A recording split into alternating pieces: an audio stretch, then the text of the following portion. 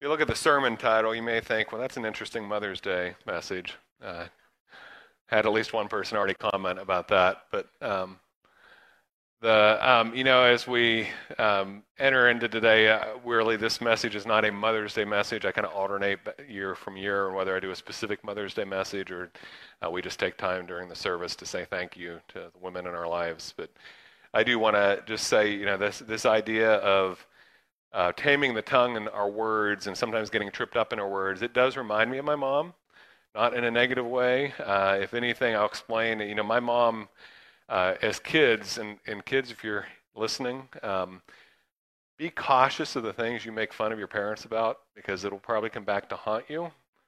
That's my experience. I used to give my mom a hard time for her mixing up her words. I mean, she would go through the whole list of naming instead of me. She'd go through the whole list of my sisters, sometimes include the pets' names, and trying to call the right person into the room. And other times would just mix up her words and stuff. And I have definitely experienced that myself now as an adult. I think it's payback. Not that my mother, I think, prayed for that or wished that on. Well, she may have wished that on me at times, but the reality is that's a memory that I have of my mom. Just looking back, and I think I'm grateful the fact that's not the only memory I have of my mom, and I'm excited to be able to spend some time with her today because of just the many things that she has done to honor to really invest in me and my siblings, and as well as many others. I know I have a lot of nieces and nephews that think a lot of my parents as well in the way that they've been an encouragement over the years. But if you're there and you're thinking about that idea of mixing up your words, that relates well to the text we're looking at today. In James 3, if you're on target with the schedule with Mission 119, you should have been in James this week. If not, if you're a week or two behind, you'll be getting into James soon. James covers a lot of different things, and so I wrestled with what text to pick out of the book of James since I only had 1 week to really look at it. And this one seemed to just jump out to me as something that would be relevant in today's world, and especially with the divisiveness that we see in today's world, that we need to be people who understand the importance of taming our tongue, taming our social media posts, which is James wouldn't have had any idea of what that was like back in his day that these words were written, but a lot of the same principles apply. Something small has great impact on how we impact and relate to other people. But when I think about our words, the reality is we know our words can bless, they can curse. Our words can build someone up, they can tear someone down. And we know that from a very real way. We know that on a personal level, both in what we've experienced and received. We've experienced the joy of having someone bless us with their words, encourage us with their words, and build us up with their words, but we've also experienced the heartache of having people that tear us down with their words. And many of us, most of us, I think statistically would say most of us carry at least one or two significant wounds in our life when someone that we loved and we cared for spoke words that hurt us. And I'm aware of the fact that sometimes Father's Days, Mother's Days are difficult because some of you didn't have the best relationship with mom and dad. And maybe God provided some other men or women in your life that were the more positive influence. The reality is our words can cause great damage, and our words can have a significant impact in building someone else up. And that's really, when we look at James chapter 3, verses 1 through 12, we see James unpack this. And so we're going to read the entire section. But before we do that, I think it's interesting if you look, when you're reading and studying Scripture, it's always look at the context of what you're reading in the whole. And James actually has already addressed the issue of the tongue on 2 different occasions before he gets to chapter 3. James 1:19, he says this. He says, "Know this, my beloved brothers, let every person be quick to hear, slow to speak, slow to anger." Being slow to speak and slow to anger, quick to hear. That's That's a gift. If you're with someone, do you ever experience that where you're with someone that listens well? And you want to spend time with them because especially if you're going through something, that's the person you want to talk to, not the person that doesn't let you get a word in edgewise, or who's quick to respond. They're just listening and they're comforting and they're letting you talk. You know, if you're here and you think that sometimes your mouth has gotten you into trouble or maybe consistently getting you into trouble, verse 26 would be a good one to memorize.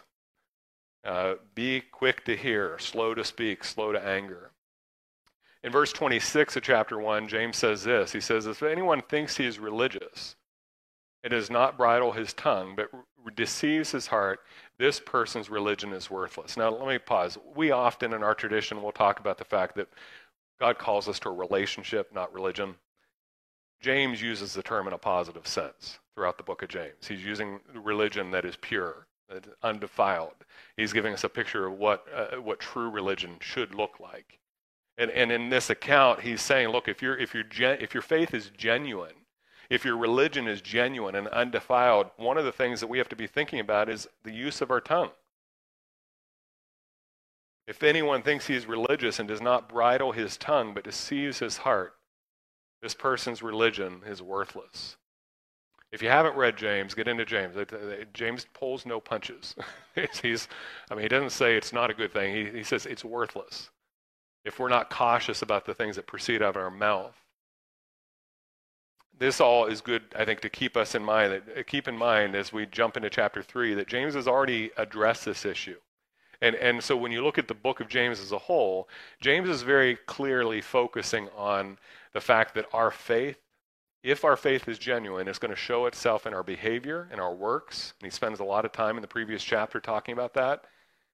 But it's also going to show in our words. The things that flow out of our hearts, out of our mouth, and in our actions will show whether our faith is genuine. And so with that in mind, let's jump into chapter 3 of James. Not many of you should become teachers, my brothers, for you know that we who teach will be judged with greater strictness. For we all stumble in many ways, and if anyone does not stumble in what he says, he's a perfect man, able also to bridle his whole body. Just a pause for a second. Verse 1, some translations and some commentaries split verse 1 from verses 2 through 12 because it makes a statement. Really, the only connection is the idea teachers use their mouth. They speak. But there's a clear shift here in verses 1 and verses 2 where there's a challenge given to teachers to say, only you shouldn't be really striving to teach because teachers are going to be judged with greater strictness. And James includes himself. There's a we in verse 1 that James includes himself in that group that will be judged more strictly. But in verse 2, there's a shift, and James uses the we again to not talk about we as in the specific group of teachers, but we as in all of us. He says in verse 2, for we all stumble. We all stumble in many ways, and if anyone does not stumble in what he says, he is a perfect man, able also to bridle his whole body. So he makes this statement about teaching, and then he uses that to unpack this issue of the importance of taming the tongue and being aware of what comes out of our mouth, what proceeds from our mouth. Verse 2 again, for we all stumble in many ways, and if anyone does not stumble in what he says, he is a perfect man, able also to bridle his whole body. If we put bits into the mouths of horses so that they obey us, we guide their whole bodies as well. Look at the ships also. Though they are so large and driven by strong winds, they are guided by a very small rudder, wherever the will of the pilot directs. So also the tongue is a small member, yet it boasts of great things. How great a forest is set ablaze by such a small fire. And the tongue is a fire, a world of unrighteousness. The tongue is set among our members, staining the whole body, setting on fire the entire course of life, and set on fire by hell. For every kind of beast and bird, of reptile and sea creature can be tamed, and has been tamed by mankind. But no human being can tame the tongue. It is a restless evil, full of deadly poison. With it we bless our Lord and Father, and with it we curse people who are made in the likeness of God. From the same mouth come blessing and cursing. My brothers, these things ought not to be so. Does a spring pour forth from the same opening both fresh and salt water?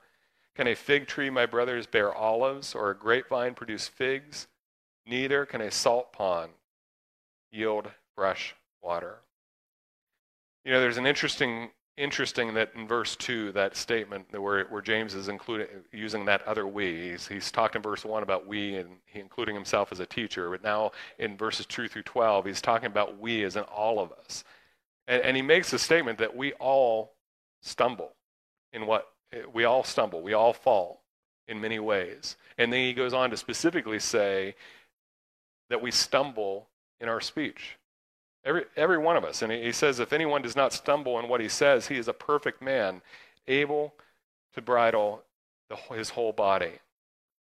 That idea of it, to me, when I hear that, it gives me some comfort to know I'm not alone.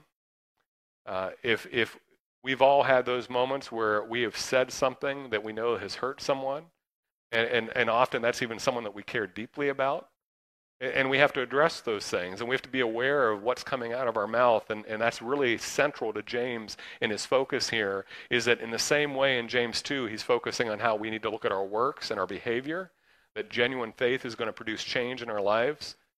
Genuine faith is also going to impact our words and the things that we say, but he starts this whole conversation in saying, we all stumble. And it's the perfect man who is able to bridle his tongue and to bridle his whole body. If anyone does not stumble in what he says, he is a perfect man, able also to bridle his whole body. Later it actually says, I think it's in verse 8, that while birds, all these creatures can be tamed, the tongue can't be tamed. So it's interesting because the general gist of this entire section is calling us to be aware of what comes out of our mouth and the importance of taming our tongue. And yet he's lifted it up as a very high bar to say, even if a man does this and is able to fully tame his tongue, he is perfect. And so what we see here is what we see throughout Scripture, is this call to perfection is a call to something that we will never achieve in this lifetime. Whether it's moral purity, whether it's in what we say, no matter how hard we try to tame our tongue, you're gonna stumble, you're gonna fall short. But the more we grow and the more we seek to be perfect, and the word could actually, in some translations, actually translates it as maturity. In the Christian life, we strive for perfection, which is striving for maturity. That we actually can look back in our life and see in our behavior, in our words, in our lifestyle change. That God is producing change in us, and we strive towards the perfection. The only one that was perfect, that walked this earth, is Jesus himself. But we have Jesus living in us and through us. And for us to be growing in how we tame the tongue and control our speech, it's an issue of Christian maturity, of striving to become more like Jesus. Verses 3 through 5 makes one of the most significant principles in these verses, and let's read this. James 3 through 5 tells us that something small, gives these different illustrations of something very small can influence or control over something much larger. It says in verse 3, if we put bits into the mouths of horses so that they obey us, we guide their whole bodies as well.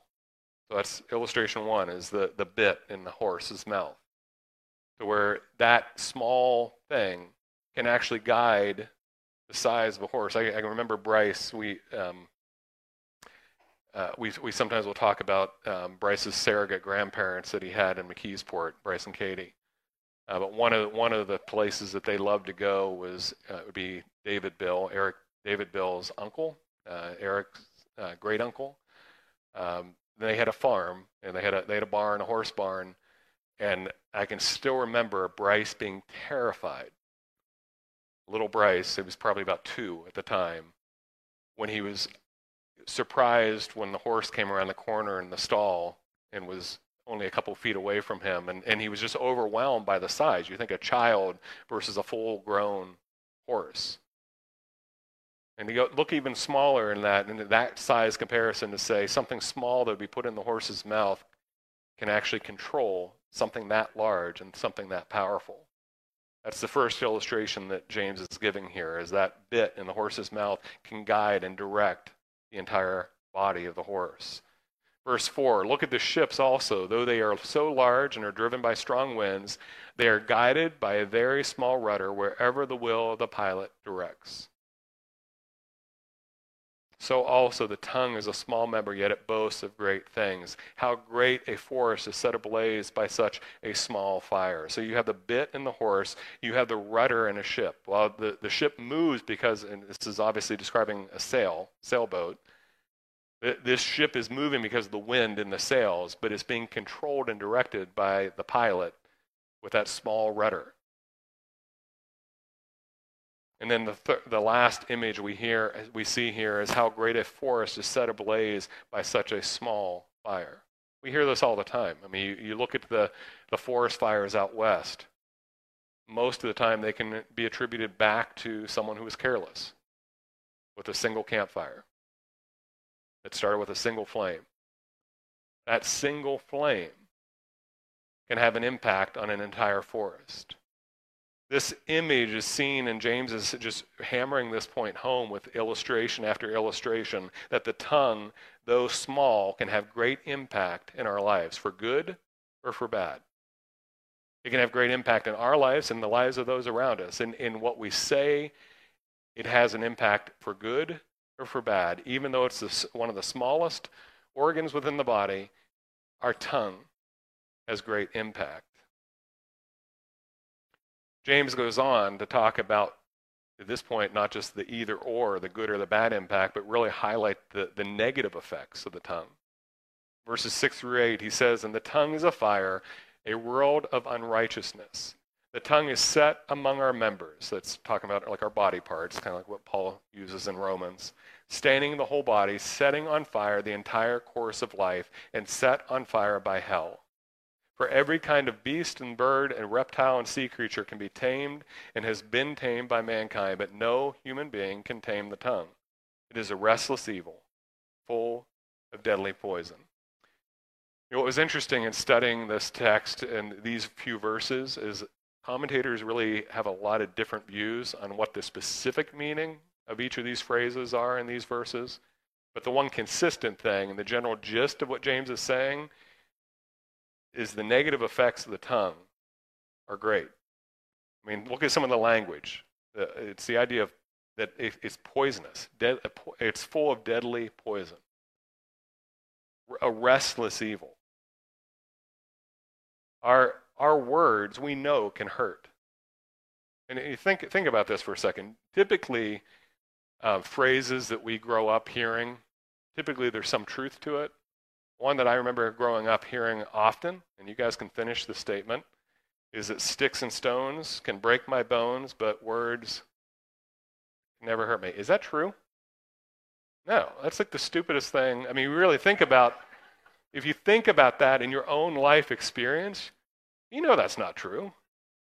I mean, parent, if you had a kid that comes to you, one of your kids come to you, and they're hurt because of something the friend said, do you really think that's good parenting advice? Well, sticks and stones can break my bones, but words can never hurt me.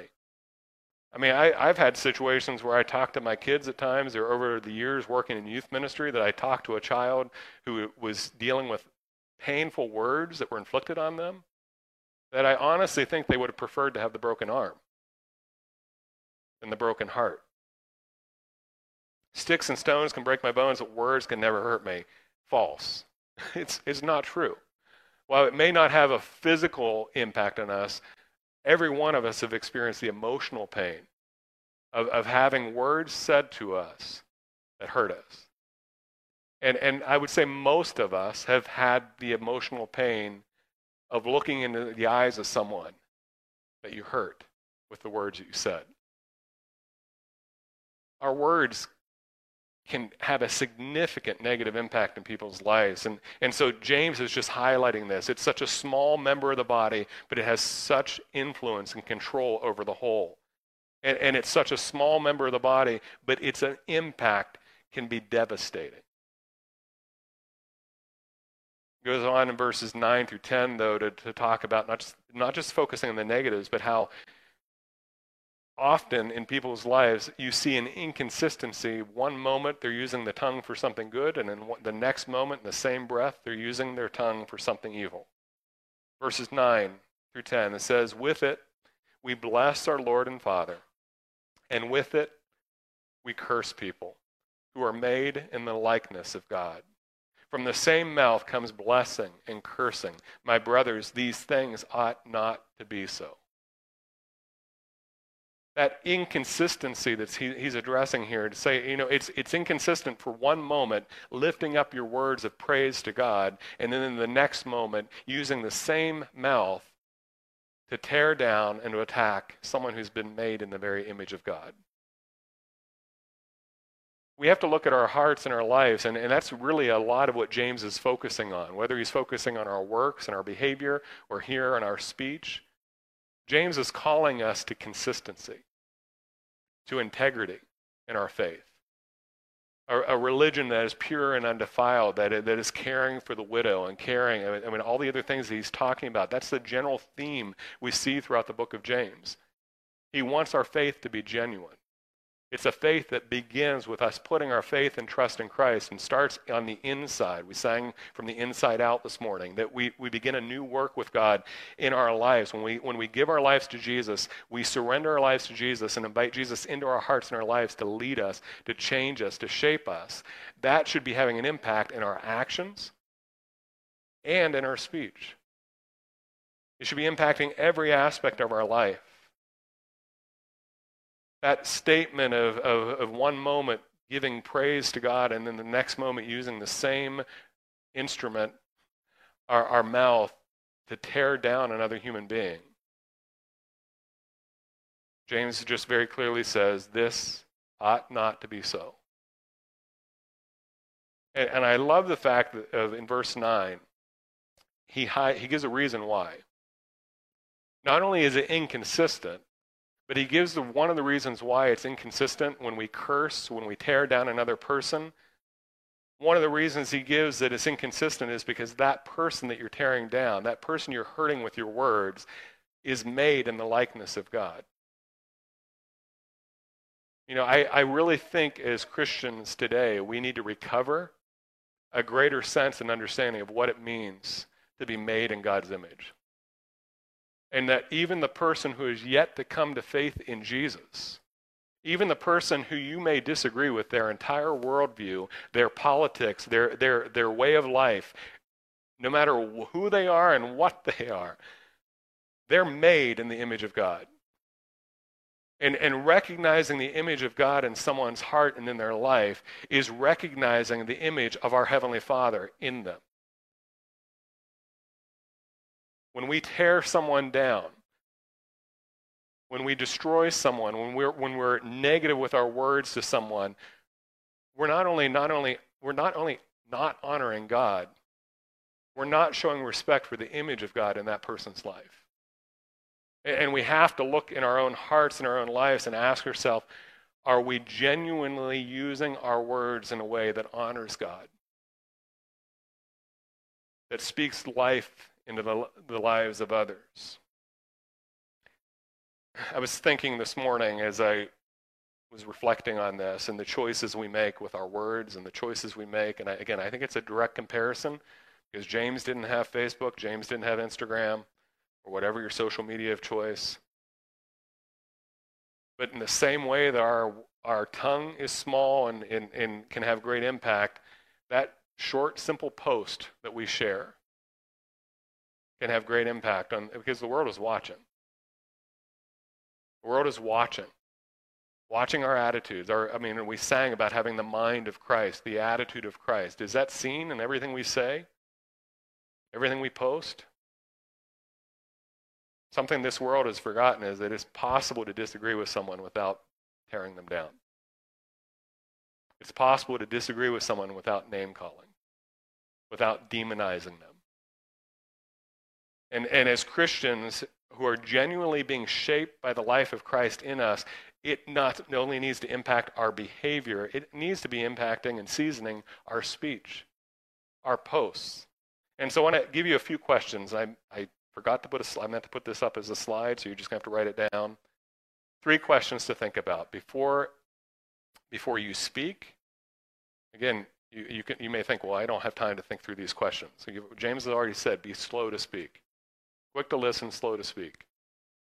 Take the time to think about what I'm about ready to say or what I'm about ready to post. 1, does it honor God? Does it honor God? 2, does it show respect to others who are made in the image of God? The person you're speaking to, or are you speaking to them with words and a tone?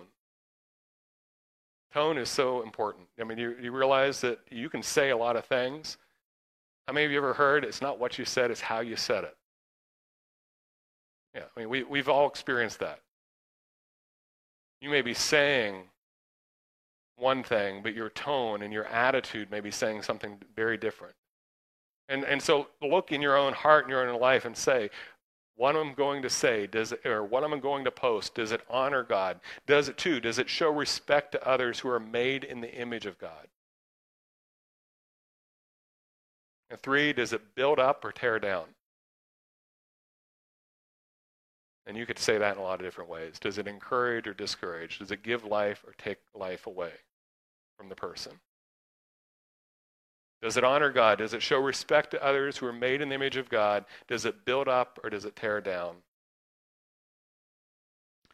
I know I've used this quote before, but it's one of my favorite. Brennan Manning is one of my favorite writers. And the quote that I'm about to read were the words that inspired Toby Mac, the Christian artist, to write the song Speak Life. If you don't know Brennan Manning, you probably know, at least maybe you've heard that song, Speak Life. But that idea of speaking life, of how Toby interpreted Brennan's words here, I think directly relates to what we're talking about and what we say and what we post. He says this, Brennan says, in every encounter, we either give life or we drain it. There is no neutral exchange. We enhance human dignity or we diminish it. The success or failure of a given day is measured by the quality of our interest and compassion toward those around us. Let me say that again. In every encounter, we either give life or we drain it. There is no neutral exchange. We enhance human dignity or we diminish it. The success or failure of a given day is measured by the quality of our interest and compassion toward those around us. In the coming week, let's take time to really pause, reflect. Maybe at the end of the day, take time to look back over the day and say, evaluate what you said. Was my speech seasoned in a way that was honoring to God? Was it showing respect to others? Was it building up or tearing down?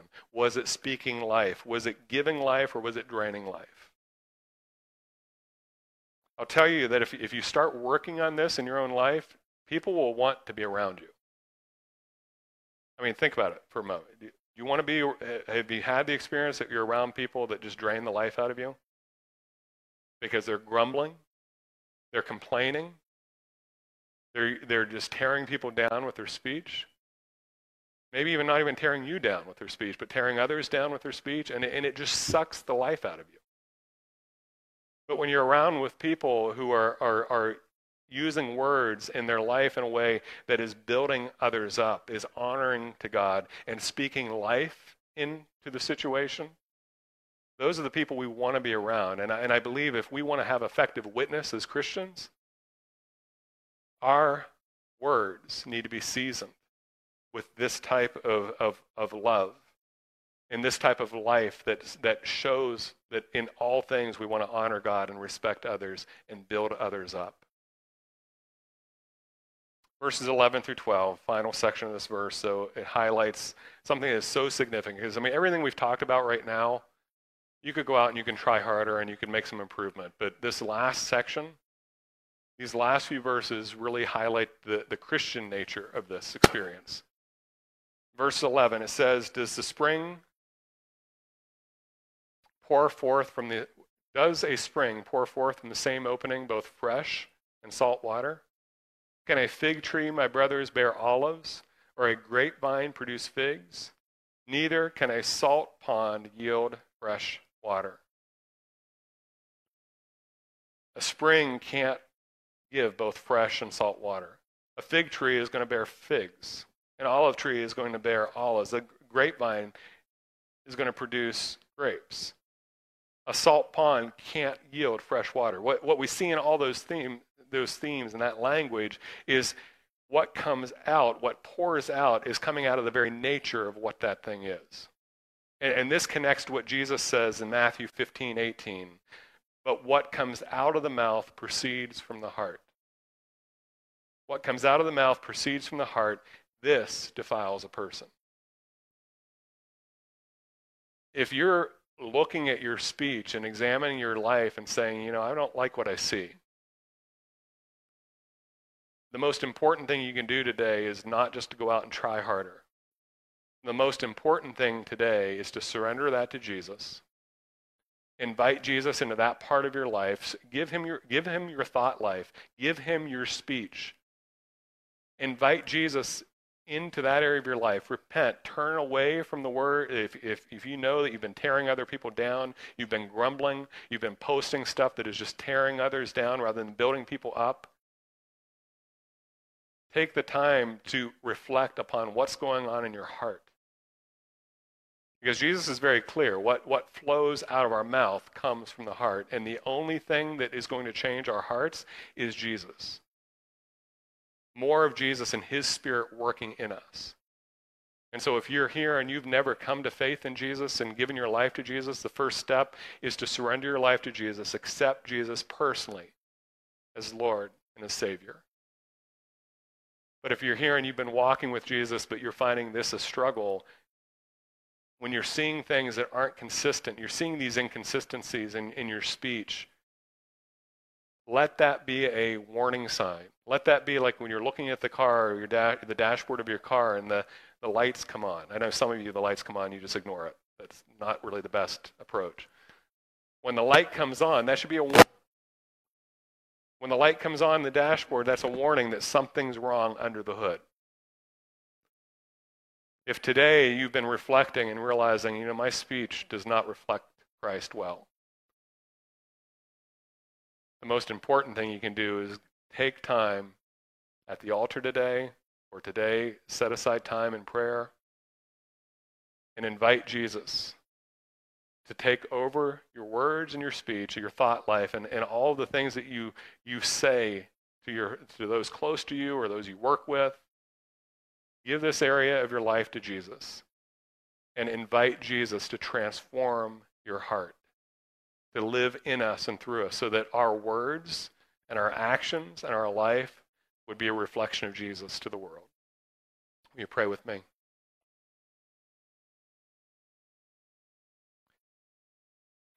Dear Heavenly Father, we are grateful, Lord, for the truth of your word. And Lord, I'm encouraged to know that James is very clear that every one of us have stumbled with our words.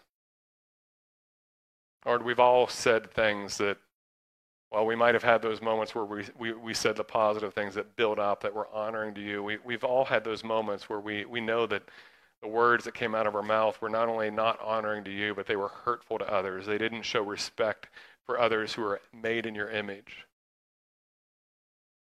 Lord, help us to be a people who speak life into this world. That in every exchange with people that we would be intentional. Lord, to just be an encouragement in our words, that we would point people to you. Lord, we need more of you, Jesus, in our hearts and our lives. We need more of your love to control us. We invite you to do a deeper work in our hearts and our lives today, so that our speech, our words, our tongue, Lord, may point people to you. and be seasoned with the love of Christ. We pray in Jesus' name.